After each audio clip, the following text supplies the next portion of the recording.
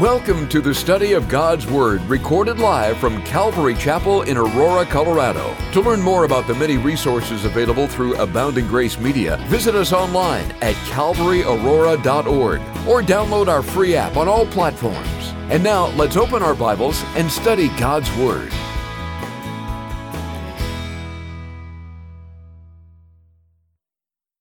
So tonight I get to talk about the mission heart of God. And to do that, I want to move through 5 areas together. And these 5 areas, if you're a note taker, are worship, perspective, humility, teachability, and victory. And even as we open in worship tonight, you know that song, "It is well with my soul," right? Can we say that? Can we say it is well with my soul? Because at the end of the day, when we're on mission, talked to a brother at the beginning of church. He's like, my mission field, because of his health conditions, is he's got his testimony down to 19 minutes flat, and he ministers to nurses in a hospital. That's his missions field. That's that unique calling. And ultimately what we're doing is we're inviting people into worship. And worship defined as this: to give honor, homage, reverence, respect, adoration, praise, or glory to a superior being. And here's the gig. God is the only being that truly deserves worship. He's worthy of every ounce that we can give, every bit of it. In Revelations 4:11, it says this: "You are worthy, O Lord, to receive glory and honor and power, for you created all things, and by your will they exist and were created." And so our worship to him is an expression of reverence and thanksgiving. And as we're worshiping him, it's an exchange. We're delving into this relationship with our very Creator. And in this exchange, we begin to understand his character, but he also begins to show us things about our character or lack thereof. Amen? But we have this exchange, and he shows us these things, and as he's doing that, he expects us to be obedient to him as he reveals these things to us. Why? He's very interested in our love for him. He loves us, and he's very interested in our love for him, and also in our love and compassion for others. And so it's in this way that we present ourselves to him as a living sacrifice, holy and pleasing to him. And the Bible in Romans 12:1 tells us that this glorifies God and is our reasonable service. It's not unreasonable. It's reasonable for us. And when we worship with an obedient heart and an open and repentant spirit, God is glorified. Christians, us, believers, are purified. The church is edified, and the lost are evangelized. And these are the elements of true worship. And this is our history, guys. This is our legacy. This is the theme of redemptive history: to worship the true, living, and glorious God. Let's pray. Heavenly Father, we just come before you again, and I just want to put the word before you. I want to put my words before you. I want to put my life before you. I want to put us before you, Lord. And we want to receive from you, not just, you know, we want to receive what you have for us tonight, Lord, for hearts here tonight. We want to know what it is to worship you, Lord. We want to know what it is to interact with those in our life, Lord. We want to know what it is to recognize our shortcomings. We want to know what it is to just repent. We want to know what it is for our life to be a true testimony unto you. And just thinking about Revelation, you know, the verse in Revelation there where, how do we overcome the enemy, Lord? By the blood of the Lamb and by the word of our testimony. And that's what we put before you tonight, so that we have open ears, Lord, open hearts to receive what you have. And so, with everything that I just shared, if you're a believer, you're with me, right? You're like, yeah, all right, amen, bring it, right? You know what it is to worship. But if you're not a believer, then, well, you're not a believer, and you may be wondering what I'm talking about. So let me give you a quick background and show you how this worship of the true, living, and glorious God gives us perspective. So we're invited into worship, and then inside of that worship, we begin to gain some perspective. And the entire Bible, from Genesis to Revelation. I love what Dave shared. Sitting out in the parking lot, taking someone through Genesis to Revelation. I would have loved to have been sitting in the back seat of that conversation to hear how that went. So this entire Bible, from start to finish, is a missionary account. And it's God on mission to restore us back to our right position with Him. And you're going to hear me say position a lot, and it's very important. The right position with Him. It's restoring us back, but what does that mean? What does this right position mean? In Ecclesiastes, it says that God has planted eternity in our hearts.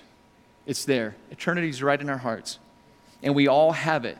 Every people group, every tribe, every tongue, every nation has eternity planted in their heart. Now, it might show up in various ways, right? So as a non-believer, it might be a little bit of an angst. Maybe it's not well with your soul. You can't say that. So it shows up as a little bit of angst because of this eternity on your heart. You know that there's something more. You can't quite put your finger on it, but... And then questions may come up like, is this all there is? What does all this mean? Who am I and how did I get here? You may have this sense that things could and should be better. It may feel like something is lost or broken or out of whack. And you're right. It's off because you're out of the right position. And how did the position become off? Well, whether you like it or not, you're part of an entire human race that deals with the same thing because we all have the same lineage. We all have the same great-grandfather, Adam. And as the first man, Adam was given free will to obey or disobey God. Well, he disobeyed, and in that disobedience, that's our heritage. That's what we're born into, which brings death, sin, and all of its consequences. In Adam, we die. In Adam, we're separated from God, and this right position with God is gone. So this begins God's mission of providing a way for us to get back into the right position with Him. And He does this through the promise of His Son, Jesus. Because again, in Adam we die, we lose our position, but in Christ we're all made alive. We live in Him, and in Him we have our position. You know, when you really think about and you meditate on, you know, believer or non-believer, if you just kind of start taking the Bible at face value, like, wow, so they're saying that this is the Word of God. So God has interacted with us from this realm of eternity and has entered into our time and into our history to reveal Himself to us. That's something to consider. And that's exactly what He's done, because right after Adam and Eve made that choice, immediately God's in with His rescue plan. Immediately. So Adam and Eve shake out in chapters 1 of 2 in Genesis. Immediately in chapter 3, God gives the promise of a Savior, of a Messiah. And then God later confirms that the Messiah would come through the line of Abraham, Isaac, and Jacob. And this is what the Lord said to Abraham later on in Genesis in chapter 12. He says, Abram, leave your native country, your relatives and your father's family, and go to the land that I will show you. I will make you into a great nation. I will bless you and make you famous, and you will be a blessing to others. I will bless those who bless you and curse those who treat you with contempt. All the families on earth will be blessed through you. So Abram departed as the Lord had instructed. He listened. He did it. And so if you look around at every one of these flags, that very scripture right there is fulfilled. All peoples. Every single people group that is represented by this flag here is blessed through Abraham and through Abraham's faith. Because Abraham stepped out in faith, and the promise given to him was then passed to his son Isaac. It was then passed to Isaac then passed it on to his son Jacob, so the promise is going through just as the Lord had given. And here's what's interesting about Jacob. Jacob had his name changed, and his name was changed to Israel. And it was after a long night with wrestling with God, and God told him, from now on, your name is Israel. And we know the country of Israel, right? And what does Israel mean? Those that wrestle with God, those that are willing to contend with God. So God's desire for Israel and the Jews was that they would be a blessing to the whole world. They were to teach everyone about him. Israel was to be a nation of priests, prophets, and missionaries to the world. And God's intent was for Israel to be a distinct people, a nation who pointed others toward God and his promised provision of Messiah, of this Savior. In Deuteronomy 7, it says of the nation of Israel, "The Lord did not set his heart on you and choose you because you were more numerous than other nations, for you are the smallest of all nations. Rather, it was simply that the Lord loves you and he was keeping the oath he had sworn to your ancestors." And we see this pattern play out in the Bible. Like the Lord's always choosing the least, right? And so it's not because you are the most numerous, it's because you are the least, guys. And why is that? It's the same thing in our life. And what is it in our life? Do we want to take credit? Because our flesh will not glory in his presence. He didn't want a nation, his chosen nation, to glory in their power, to glory in who they were. They wanted everything, he wanted everything, all of the glory to come to him. And it has. Because if you think about Israel, it's pretty crazy that Israel even exists. Even to this day, it still exists.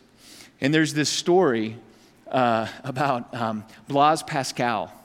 He was a French mathematician and philosopher. And he was summoned by King Louis XIV of France. And King Louis XIV wanted proof of God.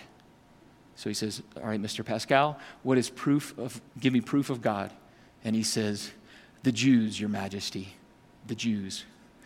Because you look at this testimony, you look how the Lord has played out over the years through his chosen people.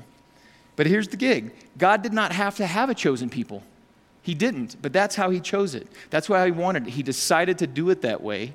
Jesus had to come from some nation of people, and God chose Israel. And it's this. This is God on mission. God commits. He initiates. He operates in time and history. He chooses a people group to send his only son, Jesus, to earth to be born into, to live, to die, and to be raised again so that we can be put back into a right relationship with God. And that's what Jesus does, guys. He restores our position with God. Listen to this from Ephesians 1:5. God decided in advance to adopt us into his own family by bringing us to himself through Jesus Christ. This is what he wanted to do, and it gave him great pleasure. If you look at that word adopt, the word adopt is a word of positioning. Positioning. It's when we're adopted through Jesus, we're put back. That position now is restored. We're put back into that position of being the son of God, of being the daughter of God. We're put back into that sonship and that daughtership. And there's a deep dignity in this, a deep dignity to be restored with God. Why? Because we're made in his image. And that's also that eternity set in our hearts, right? We know that there's something more. So to enter into this worship, as we enter in, now we're a believer, we get to address our sin, right? You now believe, so when you believe and you have faith in what Jesus says, when you have faith that he is who he says he is, when you have faith in believing that when he says, "Hey, I'm it. The only way you're going to come to the Father is through me. I'm it. I'm the only one," Jesus would say, "that can restore you back in the right position with God the Father. I'm it." So when you take that leap of faith and you believe in Jesus, that's handling sin in the singular. Because sin in the singular is a condition. In Adam we die, right? That's the condition. So when the sin singular is handled, the condition is handled and the position is handled. So now we have that, but then all of a sudden it's like, well, wait a minute, but I have all these sins in my life. Sins, plural. Oh yeah, well, he gets to clean those up. Because now that we're in the right position, all of a sudden our perspective begins to change. We're now in fellowship. We're now reading the Word. Iron sharpening iron. Things are being revealed to us. Things are being exposed to us. I want to tell you a story, because it's not unique to any of us. I'm in Peru in the Amazon basin. No water, no electricity. We're hanging out in this village, and this lady brings this guy to us. And he has this massive boil, right on his glute. And so here we are, like, all right, you guys on the table, we're trying to decide who's willing to pop the boil on this guy. This is a little crazy. Well, we do it, we just be flexible, right? When you're in the mission field, just be ready for anything. That day, the Lord had a boil to pop for us. But here's what happened. The gal who brought him, we found out, was the witch doctor of the village. So all of a sudden she's interacting with us and they're hanging out with us. Well, we invite them to church. We're like, hey, come fellowship with us. Come. Let us invite you into worship. And here's what he said. Oh, no. He was stuck on sins. And we've got to get this distinction. The sins, plural, like Peru in a village, you'll see it in the street if you're witnessing to anybody. It's just like, I got to get cleaned up a little bit, then I'll give my life to the Lord. That's backwards. You've got to handle the sin singular, and when the singular sin is handled, now those sins, plural, get to come to the surface. So we're in fellowship. We're in the Word. And as these sins, plural, are being exposed to us, what do we do to address them? How do we handle that? We confess them to the Lord. A sin comes up, what do? You confess it to the Lord. You confess. It's a confession. It's a repentance. It's a confession. And here's the cool thing about that word confess. If you look at the Greek on it, it's we agree with God and his attitude to the sin. So when I'm confessing, I'm like, Lord, I'm yours. My sin, singular, has been handled. I know that I'm in sonship with you. I'm dealing with all of these things in my life. I'm confessing it to you because I see it for what it is, and I agree with you, and I confess it to you. So we see the things in our life that are destroying his purpose for our life. We see the consequences and the pain our sins cause. We begin to assume responsibility for our actions and not blaming others. Did you hear that? We begin to assume responsibility for our actions and not blaming others. And the Bible backs this up in Galatians 6, 4, and 5. Here's what it says. Pay careful attention to your own work, for then you will get the satisfaction of a job well done, and you won't need to compare yourself to anyone else, for we are each responsible for our own conduct. Seeing as God sees, gaining his perspective. Some of you may know Matt Anfield. He oversees the men's ministry. And they started a study Monday night. 71 men got together to go through a book on prayer. That moved me. Because this is what we're talking about, right? So if you bring it into a family, if you bring it into a life, like now God's transformation gets to take place. 71 men, fathers, husbands, friends, bosses, employees, you name it. They're coming together for prayer. And as I thought about that, I thought about some common things that men deal with. Anger, right? As men, sometimes we deal with anger. Well, guess what? If you haven't dealt with the singular sin, you're not even having the perspective of seeing the sin of anger, so it can't even be dealt with. But now that you're there and you're getting to see it, you get to confess it and go, Lord, I agree with you. I agree with I see it. I see the impact that this is having on my life. I see how it's destroying my life. I see how this anger is messing with my family, with my job, with me internally as I'm just raving inside. And we get to confess that. That anger gets to be confessed. And in the confession of it and beginning to see it from God's perspective, man, now what is it to be patient? Now what is it to have self-control? To be gentle.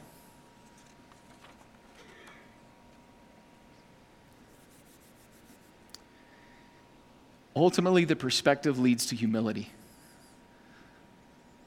And I don't know what that word means for you. Humility. But the Bible gives us a phenomenal picture of it. And it starts with Christ himself in Philippians 2. 2, 1 through 11 says this: Is there any encouragement from belonging to Christ? Any comfort from his love? Any fellowship together in the Spirit? Are your hearts tender and compassionate? Then make me truly happy by agreeing wholeheartedly with each other, loving one another, and working together with one mind and purpose. Don't be selfish. Don't try to impress others. Be humble, thinking of others as better than yourselves. Don't look out only for your own interest, but take an interest in others too. You must have the same attitude that Christ Jesus had.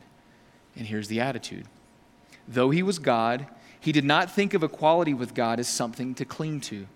Instead, he gave up all of his divine privileges. He took the humble position of a slave and was born as a human being.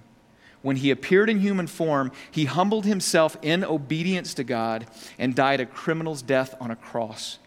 Therefore, God elevated him to the place of highest honor and gave him the name above all other names, that at the name of Jesus every knee should bow, in heaven and on earth and under the earth, and every tongue declare that Jesus Christ is Lord, to the glory of God the Father. And that's the picture of humility. Amen? And some of you are rejoicing with me, and it's something to rejoice in. And I just want to give a few examples of some more verses to express his humility. So kind of to get us back on track together. We start with worship. We're invited into the worship. We start getting this perspective. And in the perspective, as things are being dealt with in our lives, we're starting to see like, man, this humility thing is for real. This is a real posture before God, a sovereign God. He's God, I'm not. Your need is greater than my need. Now, what do I do with that? Humility is the posture. And in 1 Peter 5:5, it says this: And all of you, I love this mental image, dress yourselves in humility as you relate to one another. For God opposes the proud, but gives grace to the humble.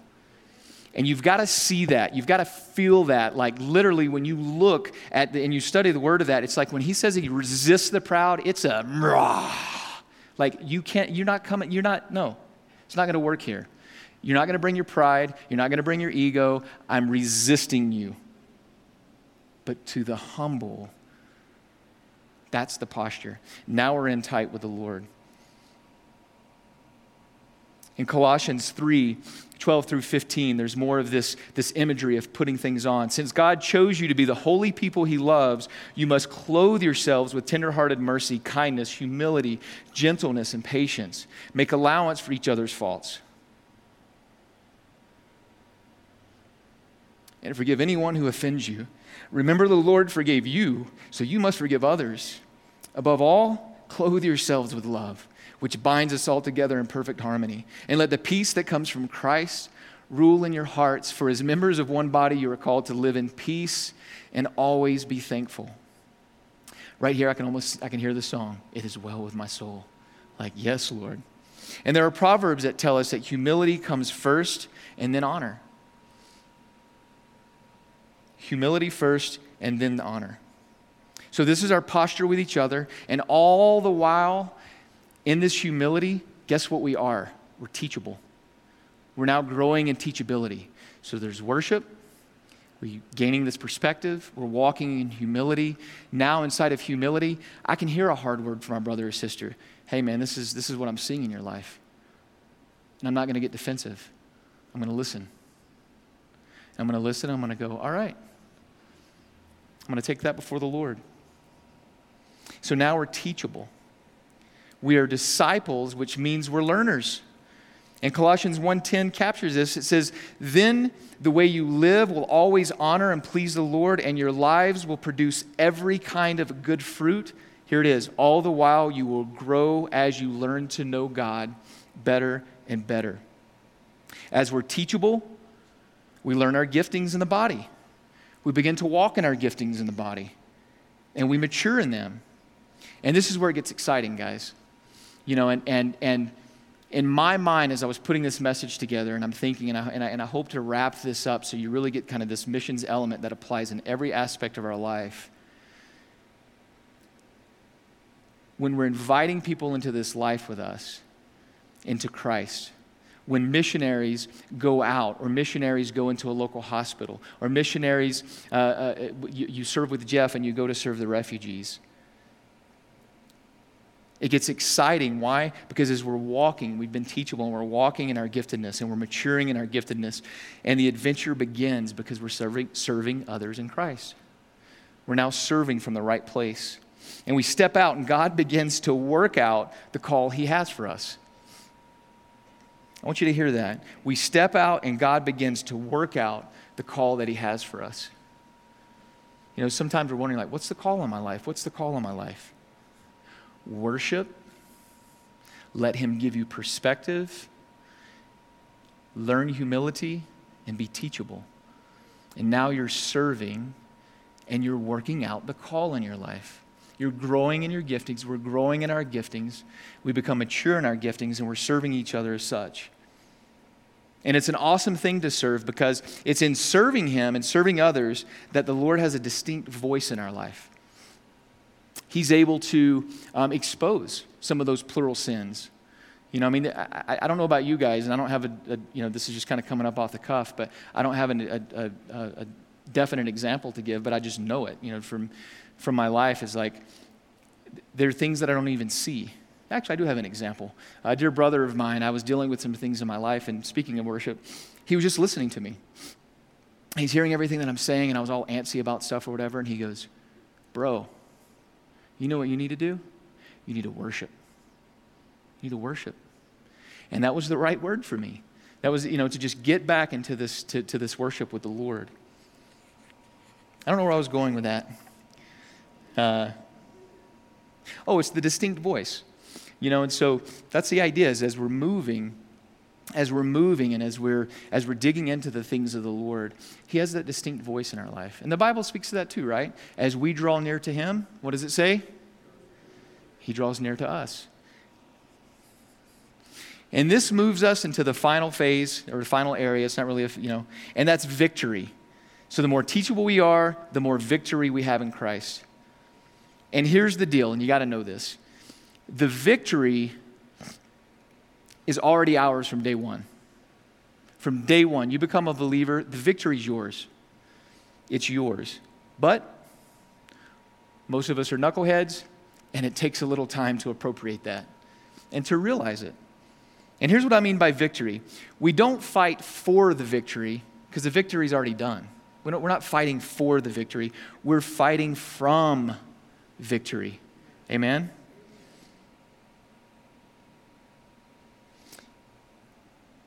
Here's what I want to do now. With the time that we have left, if you could pull up the slide, please.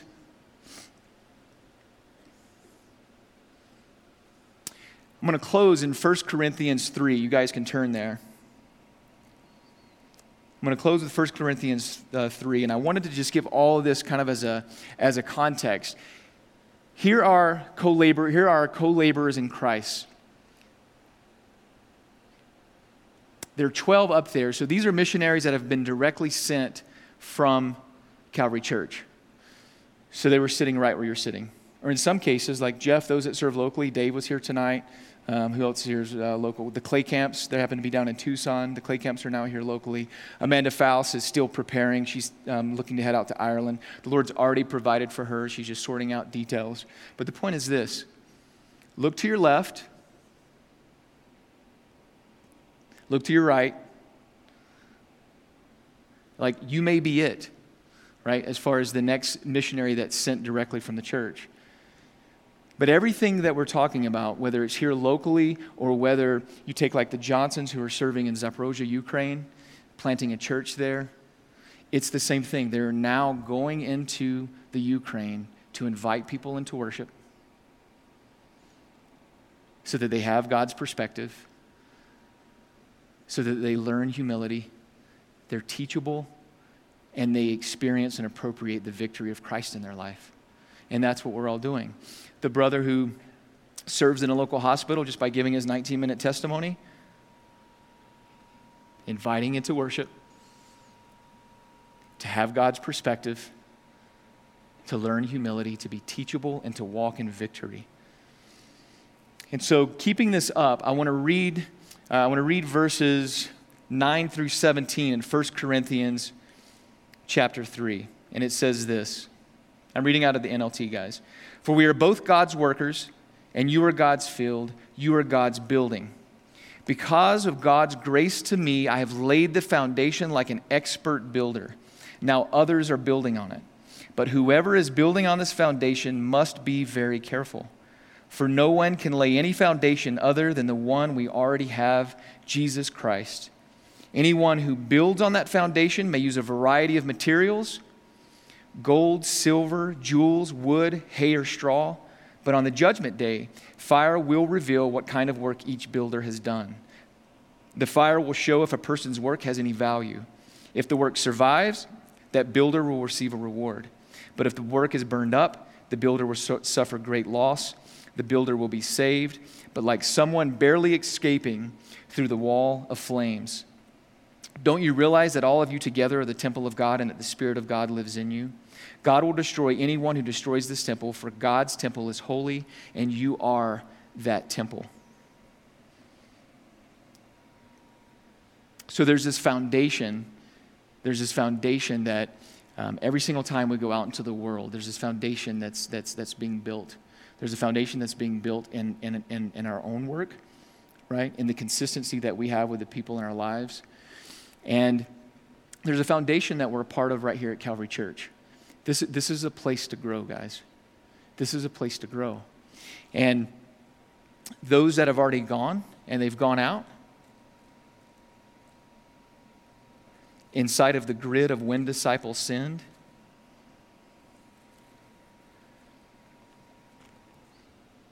they've moved through the spaces. They've moved through these areas of worship, perspective, humility, teachability, and victory. And here's what we're a part of. In Galatians 6:6, it says this: those who are taught the word of God should provide for their teachers, sharing all good things with them. And I love that verse. I love it. It makes me think of our pastor, Pastor Ed. As he's walking in his giftings and callings, and the foundation that is laid here that we all get to be a part of and we get to grow in, that we share all good things with our teachers, that we share all good things with him. And how do we do that? And I've already read the other two verses, and I'll read it again in verse 4 and 5. How do we do that? We work out our calling. We press in.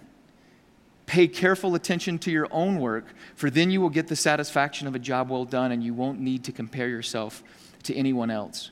For we are each responsible for our own conduct. Amen?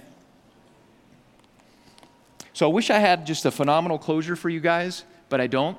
I hope that sits. And the idea is that when we think about our missionaries, to just really, if whoever it may be, number one, it's Missions March. So, tonight, on the weekend, exit downstairs. And as you exit downstairs, you'll see mission walls down there. And I pulled these off. And when you go up to the board, you'll see these for each of the 12 that are up here. And it's just a quick update of who they are. You might be wondering first of all, who are the missionaries? And you might be interested in Thailand, so you'll go and pull a piece of paper for Deneen or Pastor Dave and his family. Let me just give you a snippet of this. This is what Deneen Kelly's up to. Step ahead. She says this: change begins when we step ahead. This is the motto of the organization I work with in Thailand. Step Ahead has been coming alongside vulnerable children and families in a variety of ways to help them take crucial steps towards safety and stability. Over the past several months, I have served on the government committee drafting the first foster care policy and procedures manual for the country. This will serve as the roadmap to assist the social workforce in reducing the number of children who grow up in orphanages and move the country towards a future where all children have the opportunity to grow up with a family. If you're inviting people into worship and they have God's perspective and the sins, plural, get to be worked out in their lives, might that be a transformation in a community? And that's what Deneen, that's what our sister in Christ is doing in Thailand in a big way. She's operating in her unique calling. She's been called out, and that's what she's up to. And so on here, it has how to contact and support her. And as I went through these, just kind of looking at the 12, there was some overlap with their verses, but one of the things I really appreciated is every one of them had a verse. And have a verse for your life. Have a verse for this season of your life. Like, how is the Lord presenting himself alive to you right now? Like, how? You know, are things stale, or are things alive in Christ? And what he's up to in your life, with what's on your plate, with your family, with what's being exposed for you to confess, to be in agreement with God the Father.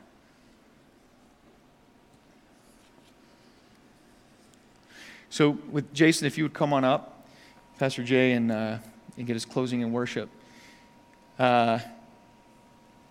If you're here tonight and you haven't dealt with the sin as a position, tonight's the night. You know, if some of those things that I said resonated with you, it resonates for a reason. You know, if it's that angst and you can't quite put your finger on it, it's because the very creator of the universe is literally hanging out with you, beckoning you to come to him, to get into that right position with him. And there's no like, let me get cleaned up and then I'll come. Let me do this first and then it's time to come. It's just dealing with the condition, and it's dealing with sin singular. So if that's you, if you would stand, I would like to pray with you.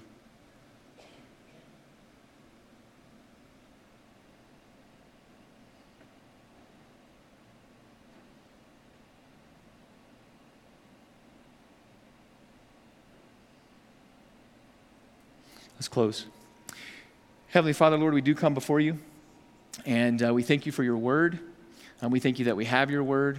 We thank you for your Son, Lord, who's come. Father, the work is done. The work is finished.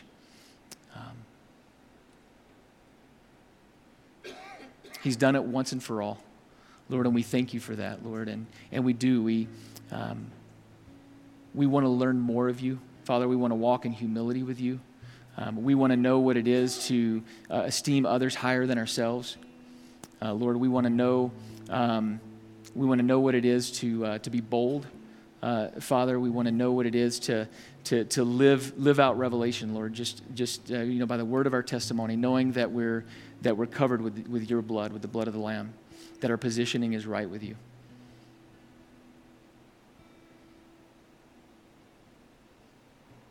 And Lord, just as we go out into our workplaces, into our families, and we worship you, and as you bring those things up in our life, Lord, you tell us too that there's no condemnation in you, Lord. There's freedom.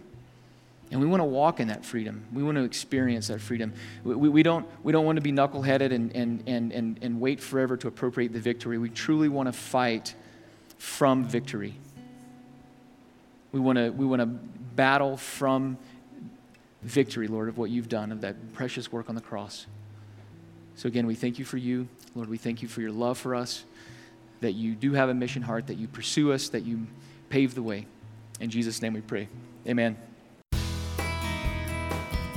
We pray that you've been encouraged by this Bible study delivered live from the sanctuary of Calvary, Aurora.